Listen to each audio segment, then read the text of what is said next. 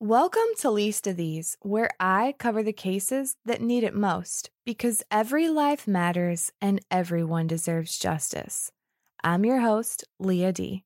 Today, I'll be covering the murder of Nicole Rose Scott in Manatee County, Florida. Let's get right to it.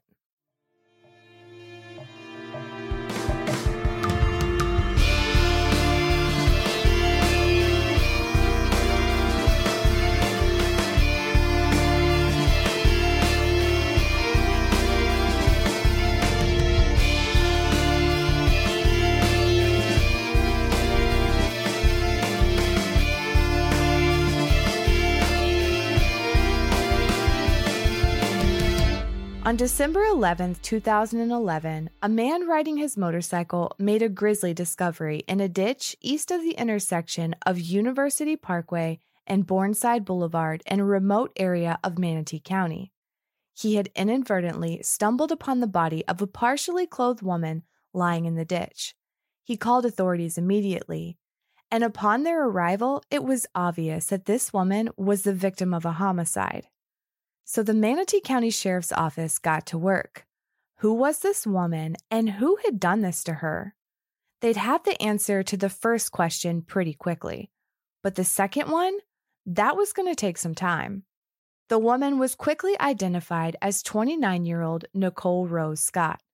According to the Herald Tribune, investigators used a handheld fingerprint scanner to make the ID. These handy little machines can make a match in just a minute or two. And it's super simple.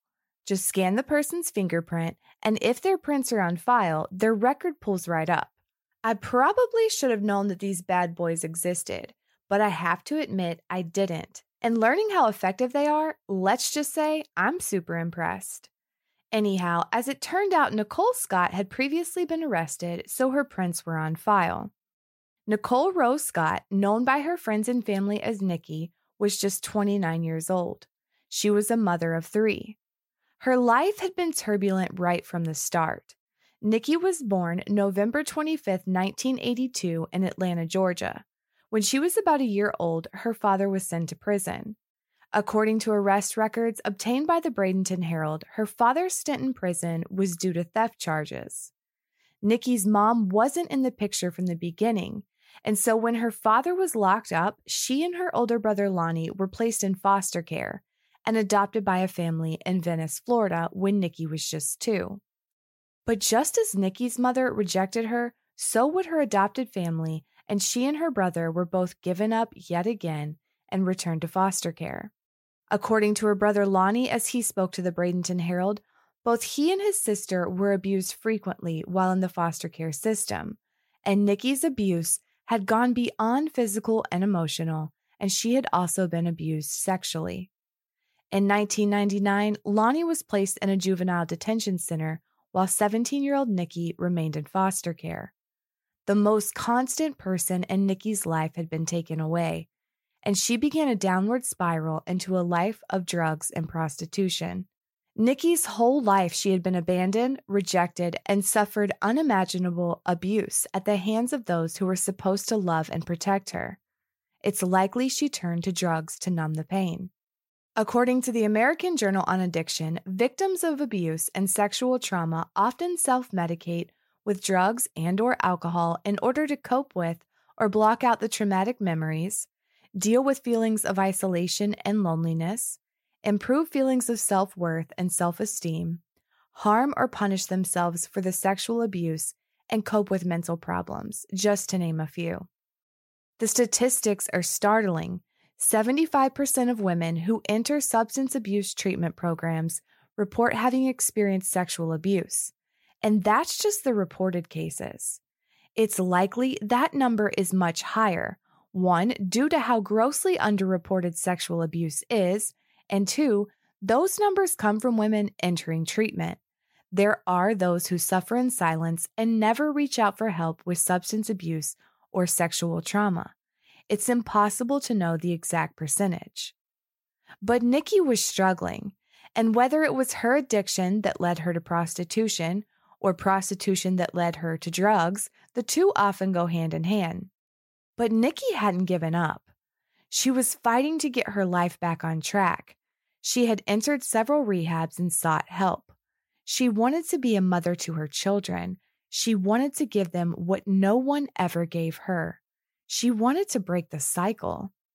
Even in the midst of her addiction, Nikki had never abandoned her 3 children. While she didn't have custody, she did stay in contact and did the best she could to maintain a strong relationship and let her babies know how much she loved them.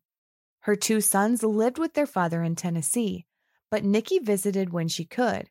In fact, according to the Bradenton Herald, she had just been to visit them in the year before she was murdered. Her daughter lived nearby and would come and stay the weekends with Nikki. Just 2 weeks prior to her murder, Nikki had stopped in to visit her friend Amy, who was working at a local BP gas station. Nikki would pop in from time to time to hang out with Amy while she was working her shift. Amy recounted to the Bradenton Herald how generous her friend was, saying that if a customer didn't have enough money to pay, Nikki would pitch in, stating if she had $2 left in her pocket, she'd give it to them. As little as Nikki had, she still helped others. On this last visit in the weeks prior to her murder, Amy recalled that Nikki looked happy and that she told her she had a new house and a new job, and she wanted to turn her life around. But Nikki would never get the chance. After her body was found, it was immediately clear someone had stolen that chance from her. Investigators processed the scene, sent her body to the medical examiner's office for autopsy, and started to trace Nikki's movements in the days and hours leading up to her death. Her brother Lonnie reported to the Bradenton Herald that the last time he had spoke to Nikki was on Thursday, December 8th, just 3 days before her body had been found. And the pair had argued because, according to Lonnie, Nikki had informed him that she was going to start escorting. This, of course, upset Lonnie. They argued and then hung up the phone. And while he had since attempted to reach his sister multiple times over the next days, those calls went unanswered. Investigators would hold many details of this case close to the vest, and there are still many details that have not been released publicly, but here's what we do know.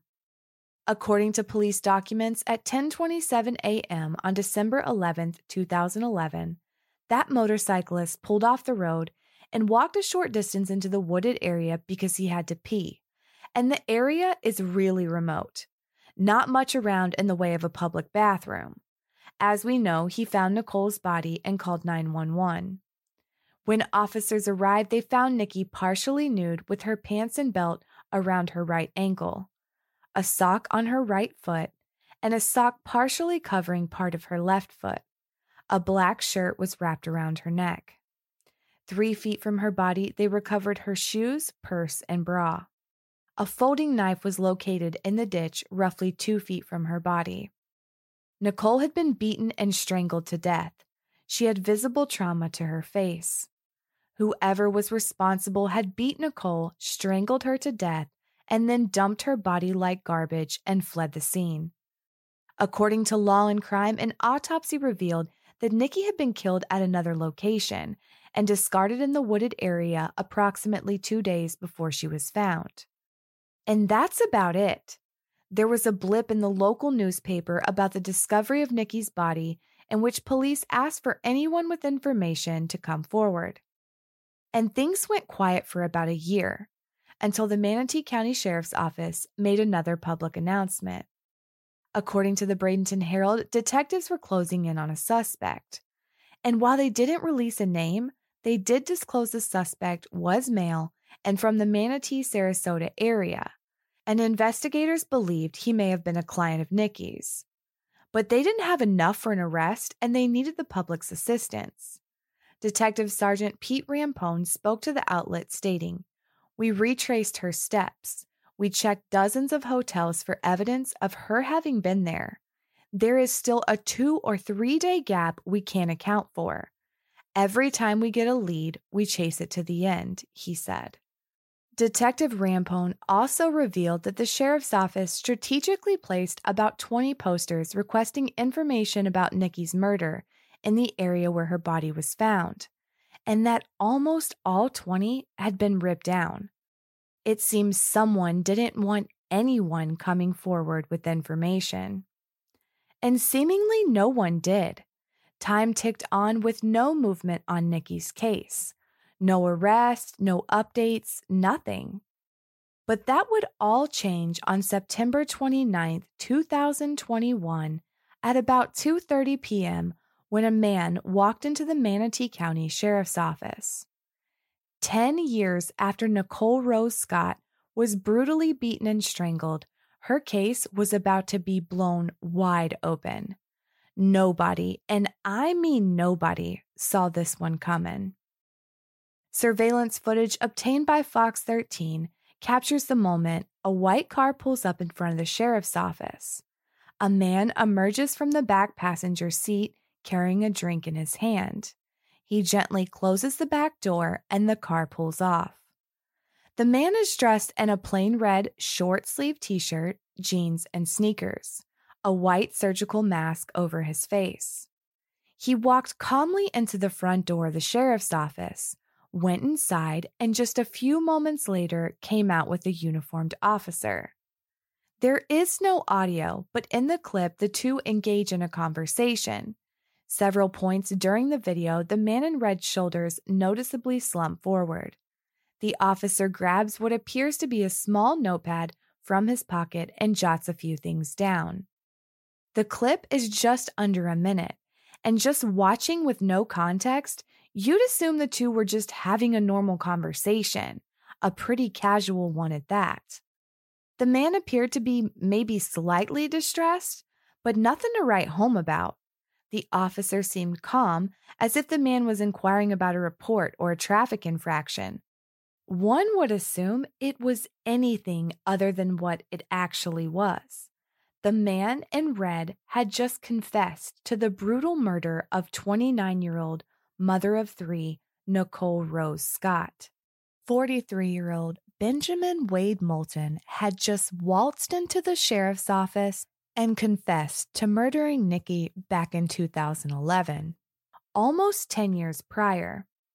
Deputy Randy Warren spoke to Fox 13 and revealed that Moulton had fully confessed to Nikki's murder and stated that he had found Jehovah and couldn't live with the guilt any longer. Moulton spoke at length with homicide detectives and disclosed that he murdered Nikki in a fit of rage, revealing details that only the killer would know. Details that the Manatee County Sheriff's Office aren't revealing at this time to protect the integrity of the investigation.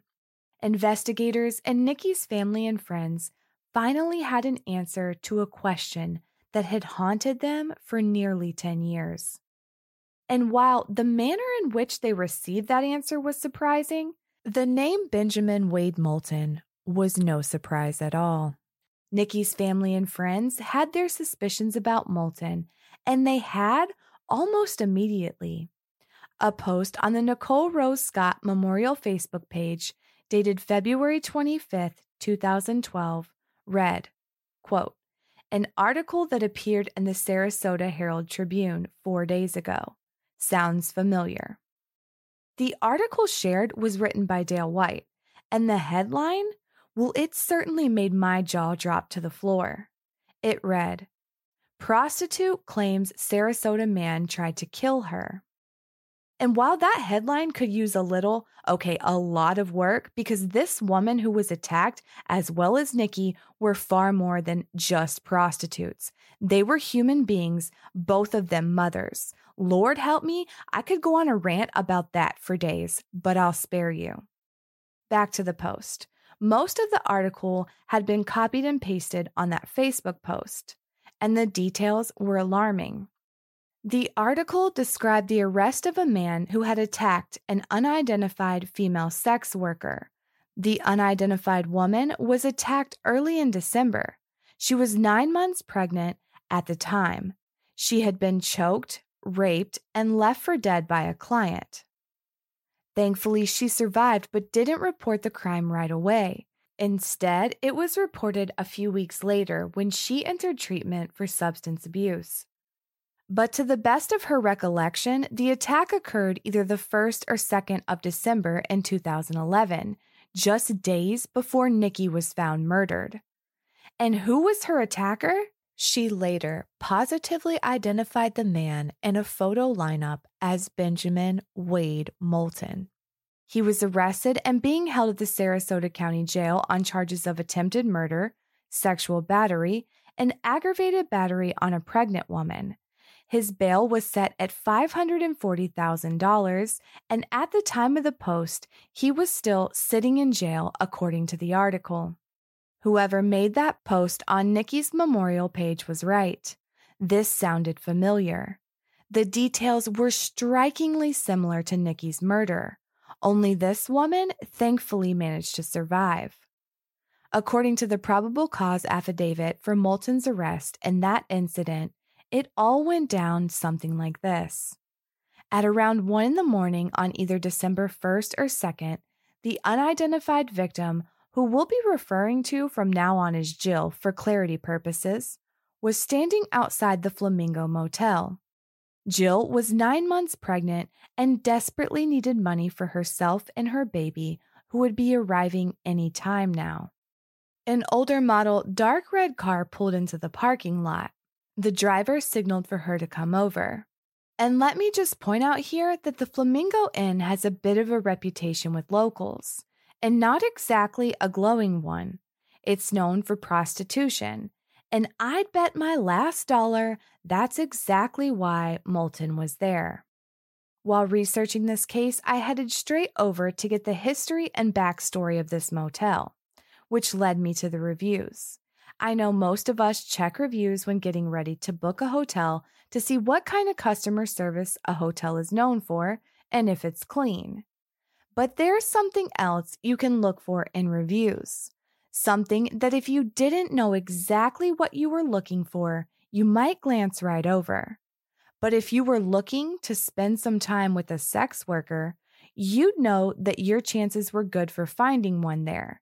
And I found the perfect example in the reviews of the Flamingo Inn.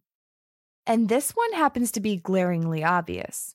The username is sexually suggestive, and the review reads, "Beautiful and clean bedding, plenty of soap and towels," complete with a couple suggestive emojis.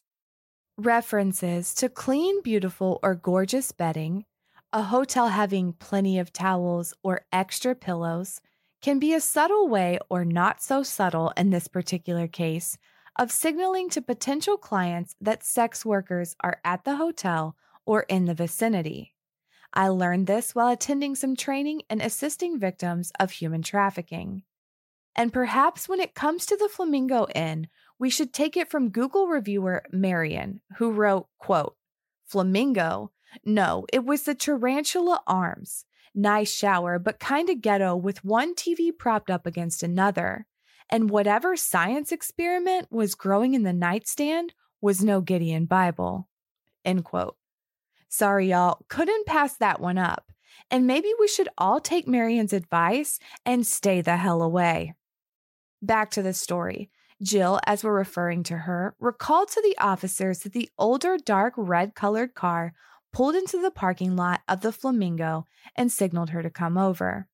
She got into the car with the man for the sole purpose of exchanging sex for money. He asked her if they could go to a place that was dark and secluded. She didn't find this strange because of the act they were about to engage in, so she agreed. They drove to the parking lot of what she believed to be the Marriott Hotel and parked near some bushes. On the drive over, Moulton had rolled up all of the windows and locked the doors. They discussed payment, and Moulton informed her that he only had $250, but he would give her $150 of that, but she would have to do, quote, everything. Jill told him she wanted the cash up front. They discussed the payment arrangement for roughly 10 minutes, going back and forth, each of them getting more and more agitated. According to Jill, he then turned around in the driver's seat, was sitting on his knees, facing the back of the car, checking his pockets for money. She recalled him saying something along the lines of, "Where is it?" Then, out of nowhere, he grabbed her neck and started choking her so hard she couldn't even scream. The last thing she remembered was thinking about her unborn baby and how she didn't want to die like this. She lost consciousness. When she came to, she wasn't sure how much time had passed, but it was still dark outside. Most of her clothing was gone, with the exception of her undershirt, which was still on her body, and her socks that were lying on the ground next to her. Her face was swollen, her lips bleeding, and it was clear she had been raped. She ran to the nearest person she could find and had them drop her off at the Comfort Inn where someone she knew was staying. She wanted to come forward to police, but didn't because she had outstanding warrants and didn't want to give birth to her baby boy in jail, where he would have been taken away by protective services. So she told every girl on the street who would listen and entered rehab just a few days later. Nikki's family and friends weren't the only ones with suspicions either. Investigators had also long suspected Moulton of Nikki's murder. In fact, in that last paragraph of the probable cause affidavit, it is revealed that Manatee County investigators had found Jill while investigating Nikki's homicide. And further, when Jill had given her account of what happened to her, the description of the subject, his vehicle, and mode of operation all matched with their suspect in Nikki Scott's murder. At some point, Moulton had been interviewed in connection with Nikki's death, but he had denied any involvement back then, and there wasn't enough evidence to tie him to the crime. And y'all remember when police said they were closing in on a suspect just a year after Nikki's murder? Benjamin Wade Moulton was that suspect. And exactly who is Benjamin Wade Moulton? Well, let's just say diving into his past is like opening a can of worms, a supersized one. But those details will have to wait until next week. But I'll leave you with this. Chris Anderson of the Sarasota Herald-Tribune said it best when he wrote, "Introducing the Moultons, the worst family in America since Charles Manson," saying, even the Manson family couldn't multitask like this. They just killed people. That was about it. The Moultons gave sponge baths between their crimes. Sponge baths, you say? Yeah, sponge baths and brutal crimes spanning generations. Nicole Rose Scott was a beautiful 29-year-old mother of 3. It's clear she had her struggles, but was on her way to writing her redemption story when her life was tragically cut short at the hands of a monster before she had the chance to make her comeback. Nikki was generous and kind, and she loved her children and her brother Lonnie. She had a dream catcher with her son's name tattooed on her right arm, a constant reminder of her love for her babies and motivation to get up and keep fighting every time life knocked her down. Her friend Amy told the Herald-Tribune, "She always told me that she wished to be the one to make them happy and give them the life that they had right now. It always broke her heart that she didn't give them that life." Addiction is a powerful thing, but it can get better and there is help available. If you or someone you know is struggling, you can call the National Helpline at 1-800-662-HELP, which is 4357, or go to samhsa.gov. That's SAMHSA.gov. It's free, confidential, and available 24/7, 365 days a year in both English and Spanish. I also want to share, if you're listening and you have been the victim of a sexual assault but are afraid to report to the police, please don't suffer in silence. You can find help and guidance at a rape crisis center. Either Google the center closest to you, or if you're in the U.S., call the National Sexual Assault Hotline at 1-800-656-HOPE or 4673. Warrants or legal issues can always be worked out. Please don't hesitate to reach out. You will be heard, believed, and helped. I'll link all these resources in the show notes. If you have any information about the murder of Nicole Rose Scott or information about Benjamin Wade Moulton, please call the Manatee County Crime Stoppers at 1-866-634-TIPS or 8477. As always, you can find more information about this case on my Instagram at least_of_these or my Facebook at least of these. New episodes drop every Thursday. I'll be bringing you part 2 next week. You don't want to miss it. Thank you for listening. Thank you for caring. If you know something, say something. And until next time, be good to each other.